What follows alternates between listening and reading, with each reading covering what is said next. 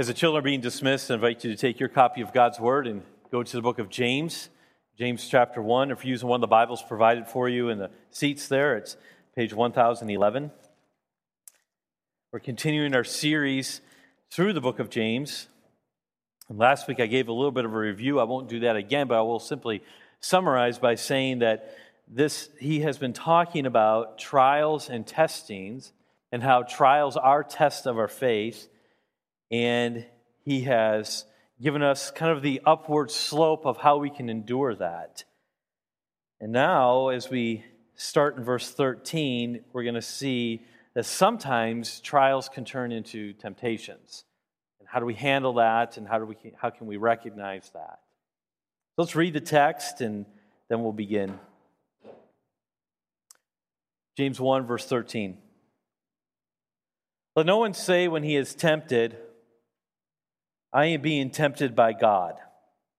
For God cannot be tempted with evil, and he himself tempts no one. But each person is tempted when he is lured and enticed by his own desire. Then desire, when it has conceived, gives birth to sin, and sin, when it is fully grown, brings forth death. Do not be deceived, my beloved brothers.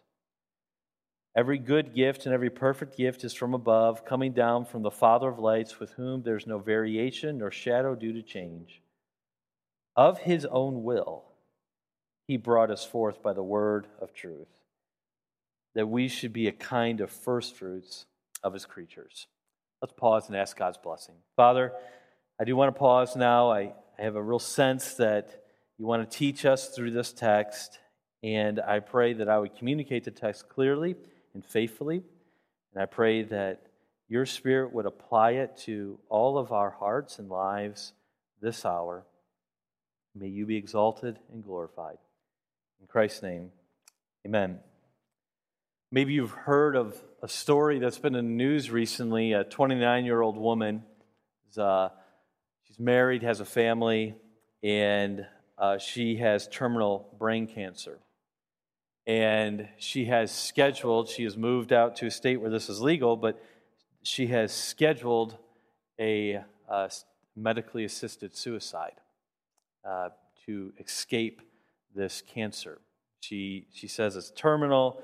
It's all I have ahead of me is pain and suffering, and so it is more loving to my family to end my life. Recently, a friend of mine, his cousin, also had terminal brain cancer. But she endured, and she did die. She passed away. She went through pain, she went through suffering, but she had a much different outlook on this very same issue. She said that God has brought me through this for a reason, and my only concern is that people love God more and not blame God. So we have two stories, very similar. There's a trial. There's a test there. But we have completely different reactions and approaches to this very same testing. Why is that? Why is it that two people can go through the same thing and yet they react in completely different ways? What is the difference? Many times in our trials that we go through, we tend to want to blame God, or we tend to want to take and put responsibility on Him in certain ways that isn't right. Now, we may not do it directly, but we may do it indirectly with things such as, well, my dad had a temper, my grandfather had a temper, my brother has a temper, my dog has a temper, so I have a temper. What are we doing there? We're placing our blame someplace else indirectly in our heritage. God, the family you gave me makes me this way. Remember the first sin recorded in the scriptures? Remember Adam and Eve? And Eve was deceived and she ate the fruit, and then Adam ate the fruit as well. And then what did Adam say to God? He said, well, yeah, the woman that you gave me. There's a placing blame on God. Or maybe we talk about our surroundings, maybe not just our heritage or God, but maybe it's about our surroundings. We say, well, if I was surrounded by more Christians on a day-by-day basis, I would be more strong and I wouldn't speak this way. I wouldn't be so prone to get upset at work. Some people even go as far as to say, well, the devil made me do it. These are all efforts to escape personal responsibility for our actions. So testings are necessary to develop the desired moral maturity and strength in ourselves. But God does not solicit men to evil. God brings testings and trials in our lives, or allows them, so that we can be strong. But we do have a reaction that we need to be accountable for. And so we go back to the two ladies who struggled with the same issue, same medical issue, and had two totally different responses. Why were they different? Why could one person say, I am going to endure this, and I am going to point people to God through this, and then the other person say, I cannot endure this, and seek to escape it in an unbiblical way? Well, we're going to wrestle with that question a little bit as we go through this text here. And so it's a very simple outline this morning. So as you're taking notes, number one is that God is not the problem. God is not the problem. See, James, what he's done here is he's kind of unfolded this idea of how these displaced Christians who were facing persecution should live, and how they should look at their trials, and they should look at the testings, that what was going on in their lives. In fact, that's what he told them to do. He said, understand that these are tests of faith, and understand that this is for your good. This is to build maturity. And so the difficult situation you find yourself in as a believer, because he's writing to the believers here, this is for your good. And it may be difficult to see. It may be hard. It may be painful, but we have to believe in God. And so what James has already done to us is he's pointed us to the nature of God earlier. In the first few verses here, he's already pointed to the nature of God. He does this again here. And so now he's doing it again and pointing us to the nature of God. And this instructs me. When I'm going through a trial in life, when it's very difficult for me, when I feel like maybe God is toying with me, I got to go back to the nature of God. I think I've shared this before. My wife and I, we were trying to have children. We were going through adoption attempt after adoption attempt after adoption attempt. They were not working out. We were supposed to adopt two boys from Africa. That didn't work out at the very last second. We lost money. We lost time. I still carry a picture of those two boys in my briefcase. I still pray for them. We were supposed to go get them. We were literally one signature away. We had our visas. We had everything. And I remember after that happened, it was a test of my faith. My wife was very strong during that time. I remember telling my wife, I just think God doesn't want us to have children. He's toying with us too much here. And my wife said to me, she says, I am not willing to give up on that yet. God has a purpose for this. And so, with, some reluctance, I said, okay, we'll continue on. And then after that, God kind of miraculously threw Mia into our lives. But I had a test of my faith then. Recently, I've had tests of my faith. I think sometimes as Christians, we almost look at that as a real negative thing and say, well, no, my faith is rock solid. It's never been tested. No, we're told in James here, our faith is being tested. And it's a good thing, because when you come through that test, you become more mature and stronger, and you can help other people. And so this is God's plan for us here. But there is a time where we can make a choice, and we can turn those testings or those trials into temptations to sin. And one of that is to blame God. One of them is to question His goodness. Because if we question why something is happening to us, and we put God on trial for that, we are questioning His nature. And look what James does again in verse 13. He draws our attention to the nature of God. He says, no one can say that he is tempted by being tempted of God, for God cannot be tempted with evil. He says it is against God's nature to be tempted with evil. So God's holiness, first of all, makes it impossible for him to tempt us to sin. God's holiness. Here, James is careful to remind us, God has never been tempted with evil. Think about it this way. Evil has never had an appeal to God. There isn't a single sin that has an appeal to him. Now let's think about that for a second, because there's a lot of sins that are very appealing to us. In the moment of frustration, in the moment of anger, the sin of yelling at someone or the sin of striking someone even, or throwing something, that is very appealing in that moment, is it not? God's never experienced that. God cannot be tempted with evil. There's never been a sin that God has said, that would be good. His holiness is such that's impossible for him to do it. So James's argument, it's a very logical argument then, is if God has never been tempted by sin, or he's never had sin be appealing to him in any shape, way, or form or facet, then how in the world could he tempt you to sin? He can't tempt you to sin in this. He's not bringing this into you for you can sin. There's another reason why we sin in the midst of trials, but it's not God. God is not the problem. His holiness makes it impossible. Secondly, God's graciousness makes it impossible for him to tempt us to sin. We see this in verse 17. He says, every good gift. First of all, in verse 16, he gives an imperative here. It's in the present tense. So he says, stop being deceived, my beloved brothers. Every good gift and every perfect gift is from above. He says, what God gives you, it is good. And it has the idea of what is useful or beneficial. And so the trials that you and I experience, or the tests that you and I experience, are part of God's gifts, not part of his cursing. Because they're good. Now, I fully admit, this is difficult. You're driving down the Beltline, okay? That people, for whatever reason on the Beltline, have no idea how to merge, okay?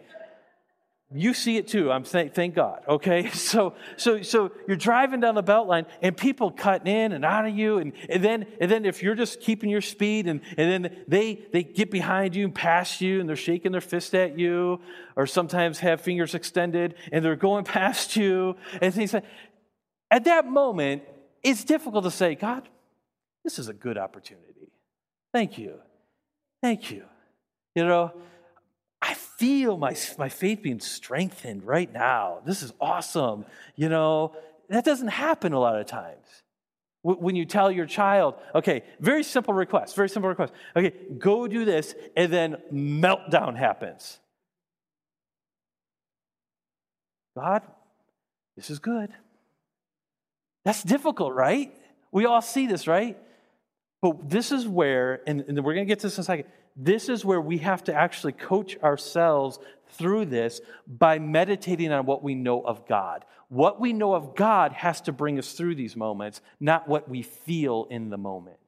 In God's graciousness, we know that whatever God brings into our lives, it is good. The scriptures clearly says so right here, that it is good. Everything that comes from God is good. And so it's beneficial. It's useful. It's perfect, it says there. The idea of complete there in verse 17, every perfect gift. The idea of mature or lacking in nothing. And this is the hard one. It's the idea of that whatever trial God has put into your life in that moment, it is, and this is what perfect means here, it is exactly what you need. How many times have we said, God, I don't need this right now? How many times have we said that? I know I have. I can remember just a few months ago holding my baby boy, who, by the way, on Wednesday, we're having the finalization of the adoption on Wednesday, so he'll be completely, legally, 100% our son, so we're really happy about that. But I'm holding this baby boy, and he is emitting a sound that is piercing my ears, okay? All right, in his cry, it's kind of like a mad cry. I don't know if some of you know what I'm talking about here. You can tell the difference. And so he's crying in anger, and I'm trying to put the bottle in, and of course, he's whacking that away and everything. Okay, so, I tried about 6 times, and then I realized, okay, he probably doesn't want that. So that, I'm trying to burp, I'm trying to do all these things, and it is just going. And just a couple months ago, I remember looking at him saying, God, I don't need this right now. What have I just done? I've just questioned God's graciousness. I've just questioned his nature.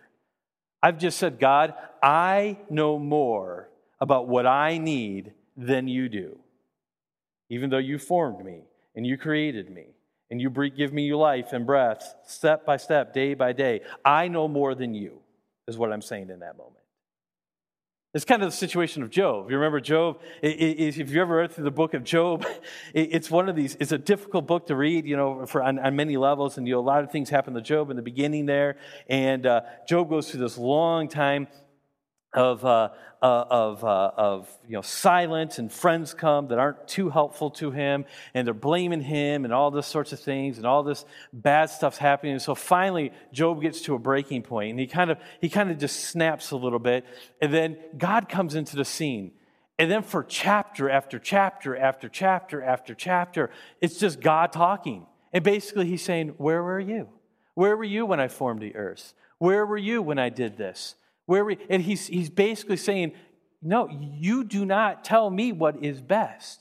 Now, the humorous part of you study through Job is then there's a chapter, then Job responds is like, yeah, I think I get it. And God's like, no, you don't. And so like chapter after chapter after chapter, God goes through and teaches him more and more. And then at the end, in chapter 42, verse 5, Job says, I had heard of the Lord before, but now my eyes see him.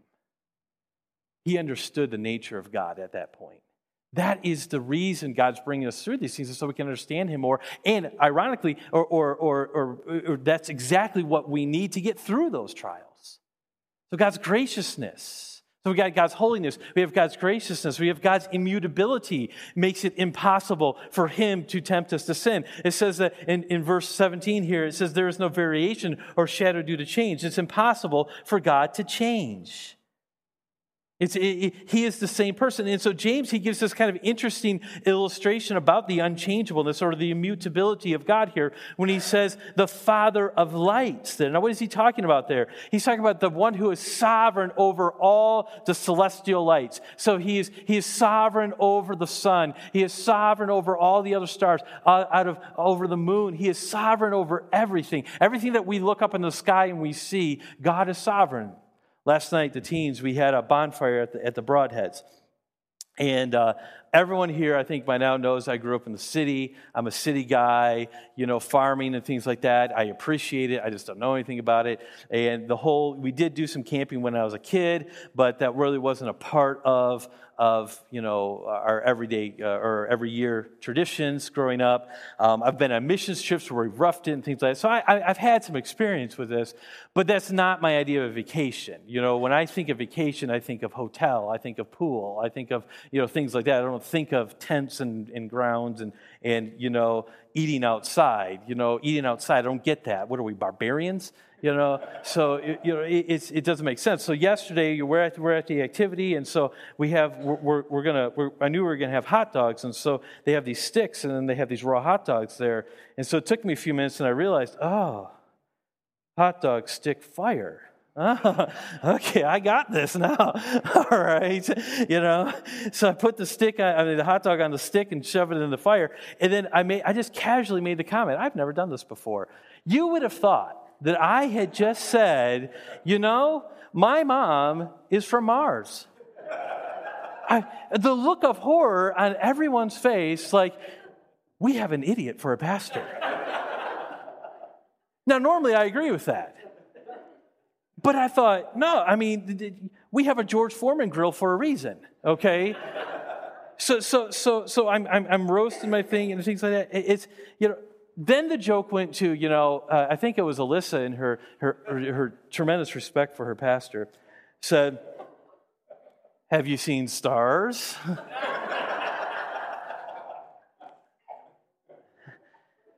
And I had. in movies. So I'm looking up there, and it's just beautiful, right? You know, and I have seen stars before. I have seen it before, and my mind, you know, I knew what I was going to preach the next day, of course, and my mind couldn't help but go to this passage here as I was looking up at all those stars last night. He's sovereign over every one of those. I mean, he knows everyone by name. And you know what the point that James is making here? He's talking about the power of God, the bigness of God. He's talking about the steadiness and the consistency of God. Because if you were to look up at the sky right now, would you see those stars? No. We're going to see a sun. We see a sun, right? And you go at night, would you see the sun? No. During the day, typically you don't see a bright moon. You can see the moon sometimes, I understand, but it's not a bright light. See, what James is saying here is all these bright lights that just take our breath away and make us feel so small and so insignificant. All those things change. All those things diminish. Every light that we think of that makes us feel so small diminishes every day. God never diminishes. God never changes. He's the Father of light. So if God was good 10,000 years ago, guess what? God is good today. When we read in the stories in all the scriptures in there, we see the the fallible people that God has used throughout Scripture and He's used over there in all their sinfulness, and how that we see how God's purposes were made manifest through them. The story of Joseph, you meant it for evil, God meant it for good. We look at that and we say, oh man, we can see how God was doing His plan there. That same good God has never changed. And so in your circumstances, when your children are difficult, when your job is unbearable, when your marriage is you don't know if it's going to make it, when financial pressure just weighs you down, when you long for things and you're not receiving them, it's a good God that's still in control. And His graciousness and His immutability and His power He is not leading you to sin. God is not the problem here when our trials turn into temptations. God is actually doing very good things for us. Number 2, let's find out what is the problem. So if God is not the problem, number 2, our heart is the problem. In verse 14 it says, but each person is tempted when he is lured and enticed by his own desires. Then desire, when it is conceived, gives birth to sin, and sin, when it is full grown, brings forth death. James has already shown us the upward path, and now he is sharing with us the downward path. And he's saying, okay, this is how trials turn into temptations. It's not because of God. It's not because of Him losing control or Him changing His mind about something or Him not being powerful enough. No, the reason why we turn trials into temptations to sin is because of our hearts. Our desire leads us to temptation. There's this idea of luring and enticing. What James is telling us here, he says the reason why we turn trials into temptations and the reason why we choose to react wrongly is a desire. There's a desire that has ensnared us and has captivated us. And so we have two people with the same terminal brain cancer, and they have two completely different responses to that. Why? Because they have two completely different desires. One desires a life free of pain, and I understand that. I don't condemn her for that. I understand that. But the other desires to see God glorified in any way possible, which is far more noble than what God has called us to do. And so our desires is what lead us into temptation. Not all desire is evil, I understand that. But often our desires that lead us into temptation is because they're misplaced desires, or they're things that we cannot have in this moment, or they're not for us to have, but yet we still desire them. So there's this idea of luring and enticing. Now, I wanted to make sure you noticed here that when James is instructing us and telling us why we sin in trials when they turn into temptations, there's a very obvious absence of any mention of Satan here. He doesn't say, well, because Satan is warring against you and Satan is doing this.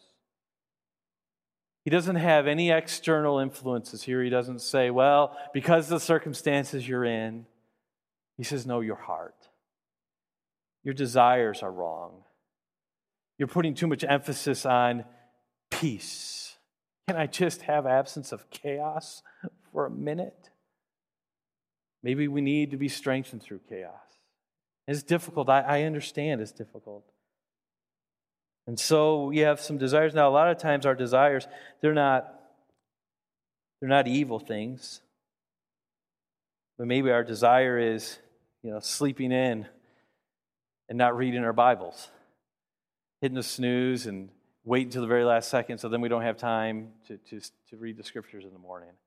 Desire for rest. I've had a long night. I get that. I'm not saying it's necessarily sinful if you don't read your Bible in the morning, but you understand the point. The point is that we're putting a desire ahead of something that would be beneficial to us, or maybe dealing with a problem. Maybe there's conflict with children, with people at work, or something like that, and you should deal with it, you should talk about it. But the desire of, I want to be free from conflict, rules that, and you don't deal with the issue. That's a desire that when it takes a trial, which is a test of your faith, which you could have trusted God and said, okay, God, we want to strive for unity here, and I want to minister the gospel to this person here. There was an opportunity there. But the desire of, I don't want conflict, has ruled then and has continued a relationship that is broken and will be destructive. You see, a lot of times we think of evil desires as something like really big and everything like that, but it's not. It's these everyday situations. Maybe it's not willing to have a difficult conversation with loving grace. We avoid conflict at all costs, and we need to be loving and be willing to talk with one another.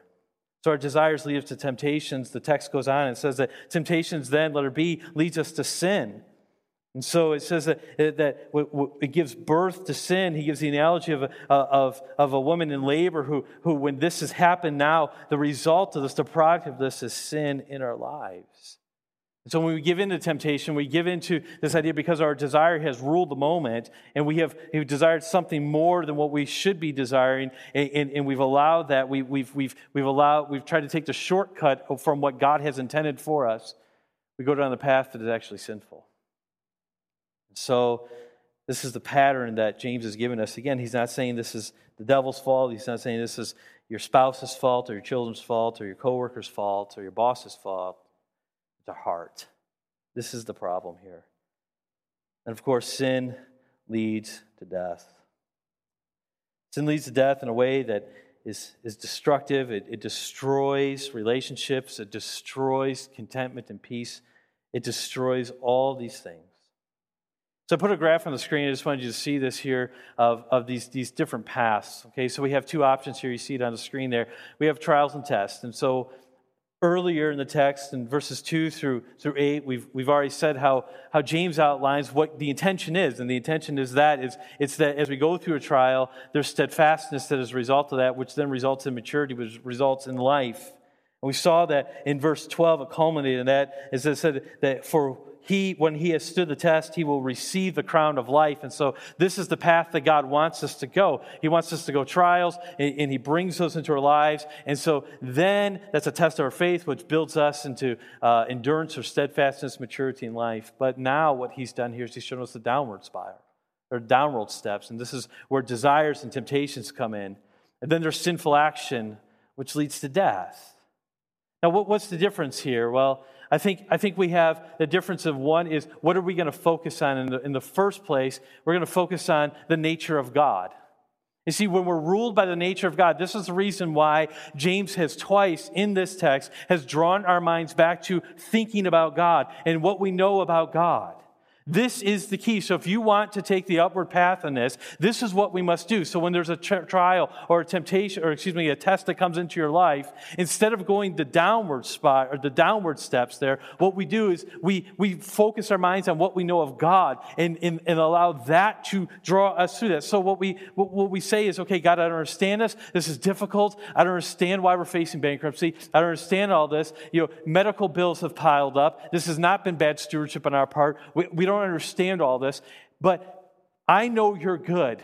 I know you will never leave me or forsake me. I know you're gracious. I know you're unchangeable. And because of what I know you, I will trust in you, and I will have my faith strengthened in you. That's the difference there. And this is what the path that God wants us to go along. And this is the path that he draws his people to. But the opposite is when we're ruled by man's nature or our own heart. When we're ruled by our own desires, this is when it becomes temptations. This is when we say God's not fair. We're questioning God's justice. He's not wise. We start questioning these things, and that leads to sinful actions, and which leads to death. And so the key is, whose nature are you going to listen to? Whose nature are you going to allow to rule your soul? God's nature or your own? Now, if you're a believer, God is working and bringing, here's the cool thing. God is using the trials there to strengthen your faith so you're not ruled by your own nature. He's saving you from this deathly, destructive, downward steps. We've got to go back to the nature of God. Now, as believers, I believe our state is eternally secure, but we can still, as believers, go down these sinful actions, and we can experience, maybe not eternal death, but we can definitely experience death of relationships and death of joy and peace and harmony. And so this is the problem. The problem is not God. The problem is our heart. So last week we looked at verse 12. And according to verse 12, there's a way to ensure that we do not let trials turn into temptations. We need to make the right choices in the moment of trial and temptation and endure. This is what verse 12 and the previous verses have been talking about. We've been talking about it the last several weeks. We need to do this knowing that God has promised the crown of life, like we talked about last week. So this means that we make our decisions out of love for him, holding on through thick and thin for love's sake. We saw that again in verse 12 last week. He's promised to those who love him. There's the key. But the bad news is what I've revealed this morning, that according to verse 14, this is really impossible for us because of our nature. Our heart that is bent towards selfishness, sin, and death. So how are we to move forward in life when the whole thrust and pull of our nature is to sin and death? How are we to love and keep loving God when our hearts are springs of death-bearing wishes? This is why verses 17 and 18 is so important. Number 3, God is not the problem, but he is the answer. God is not the problem, but he is the answer. He says, stop being deceived, my beloved brothers, in verse 16. He's saying, don't be deceived by these temptations, by these desires. Don't be deceived that will bring you happiness. So what he says, letter A, we must not be deceived into thinking that there is any other answer to our problem but God.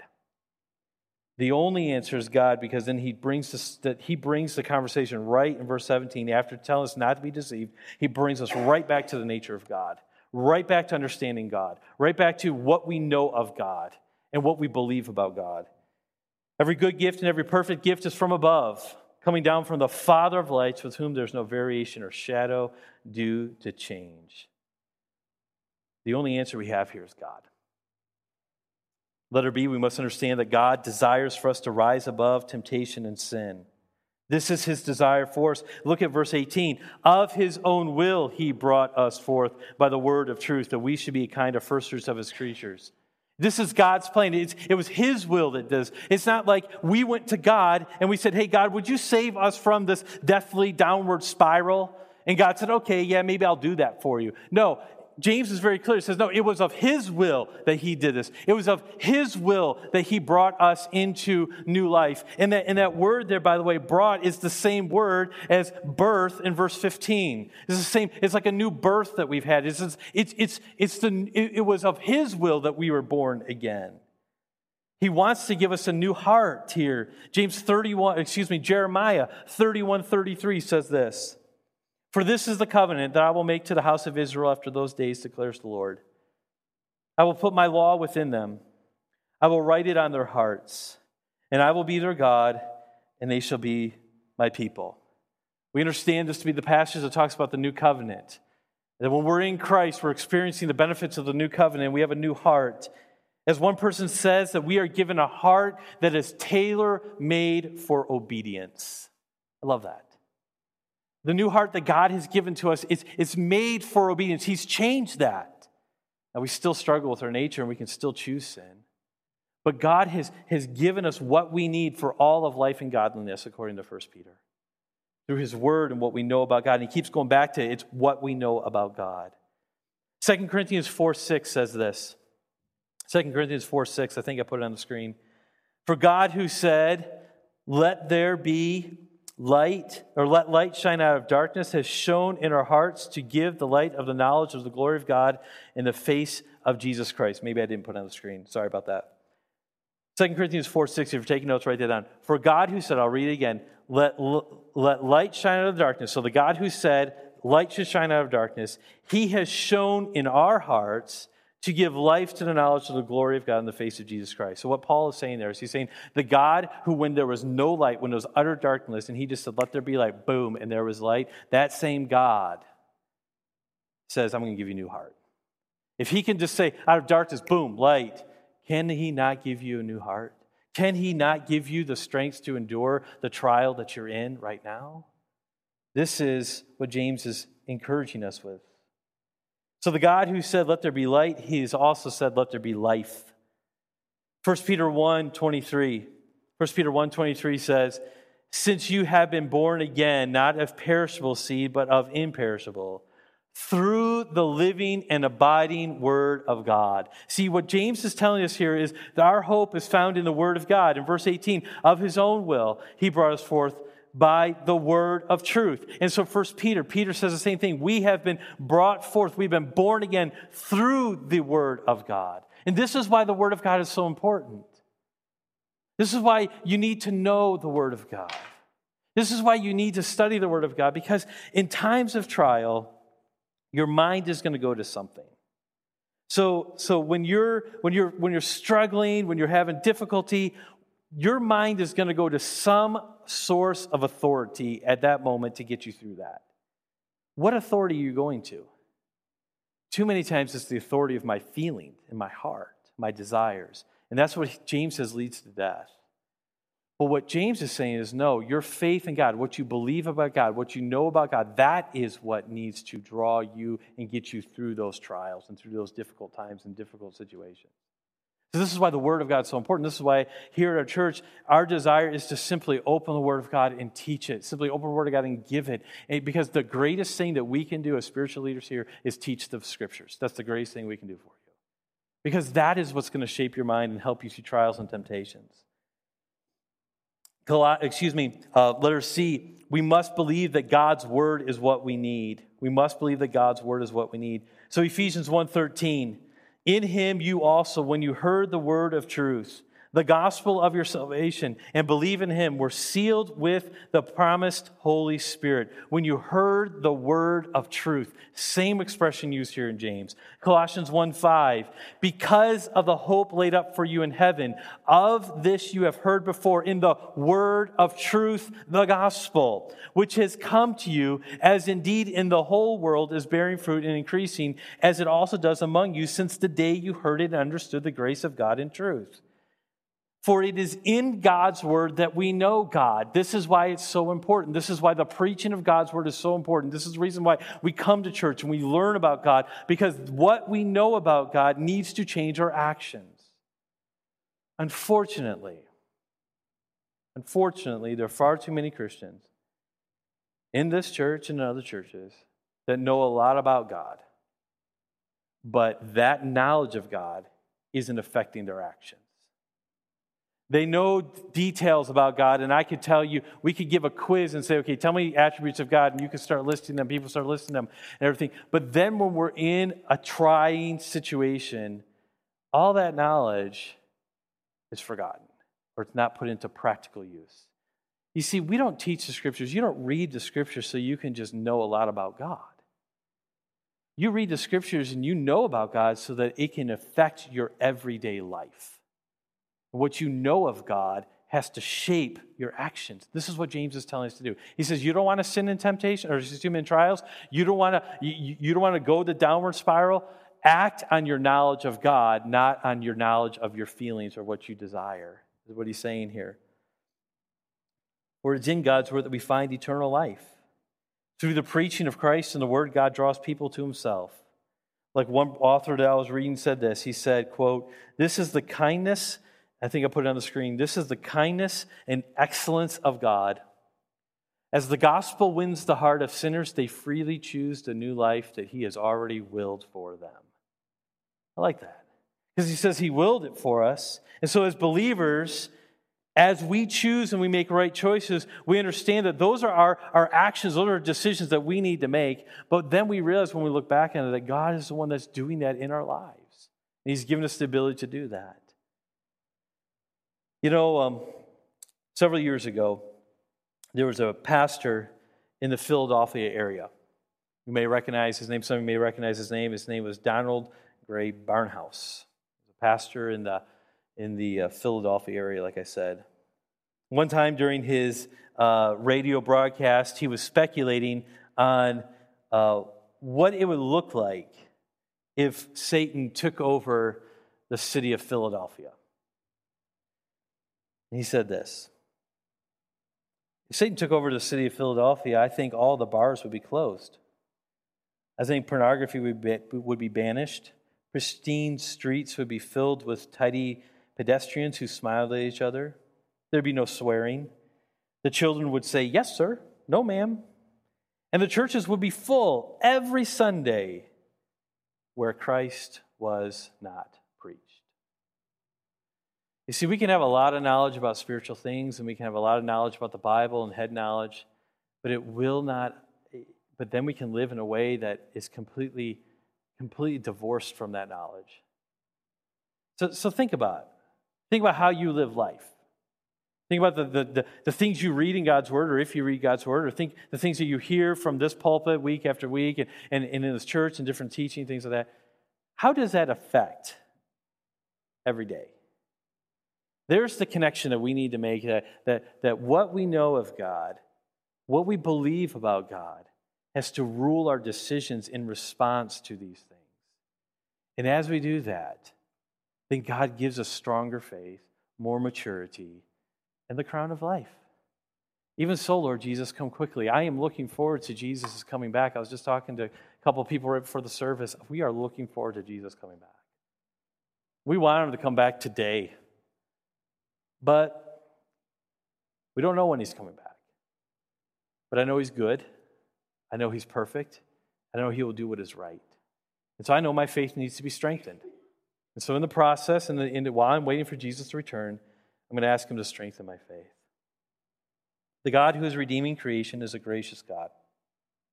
God is, this gracious God is not one who's trying to lead people to fall, but is one who is using all of his gifts, and those include trials, to draw us closer to him and strengthen us through tests.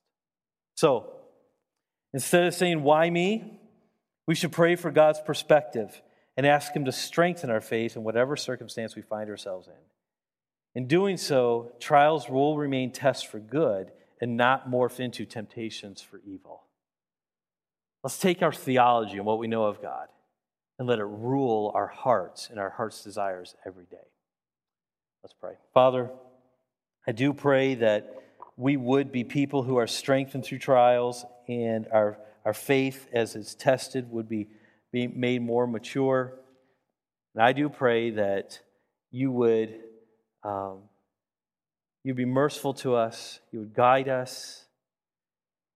Lord, teach us more of you. Help us to fully appreciate that you don't change.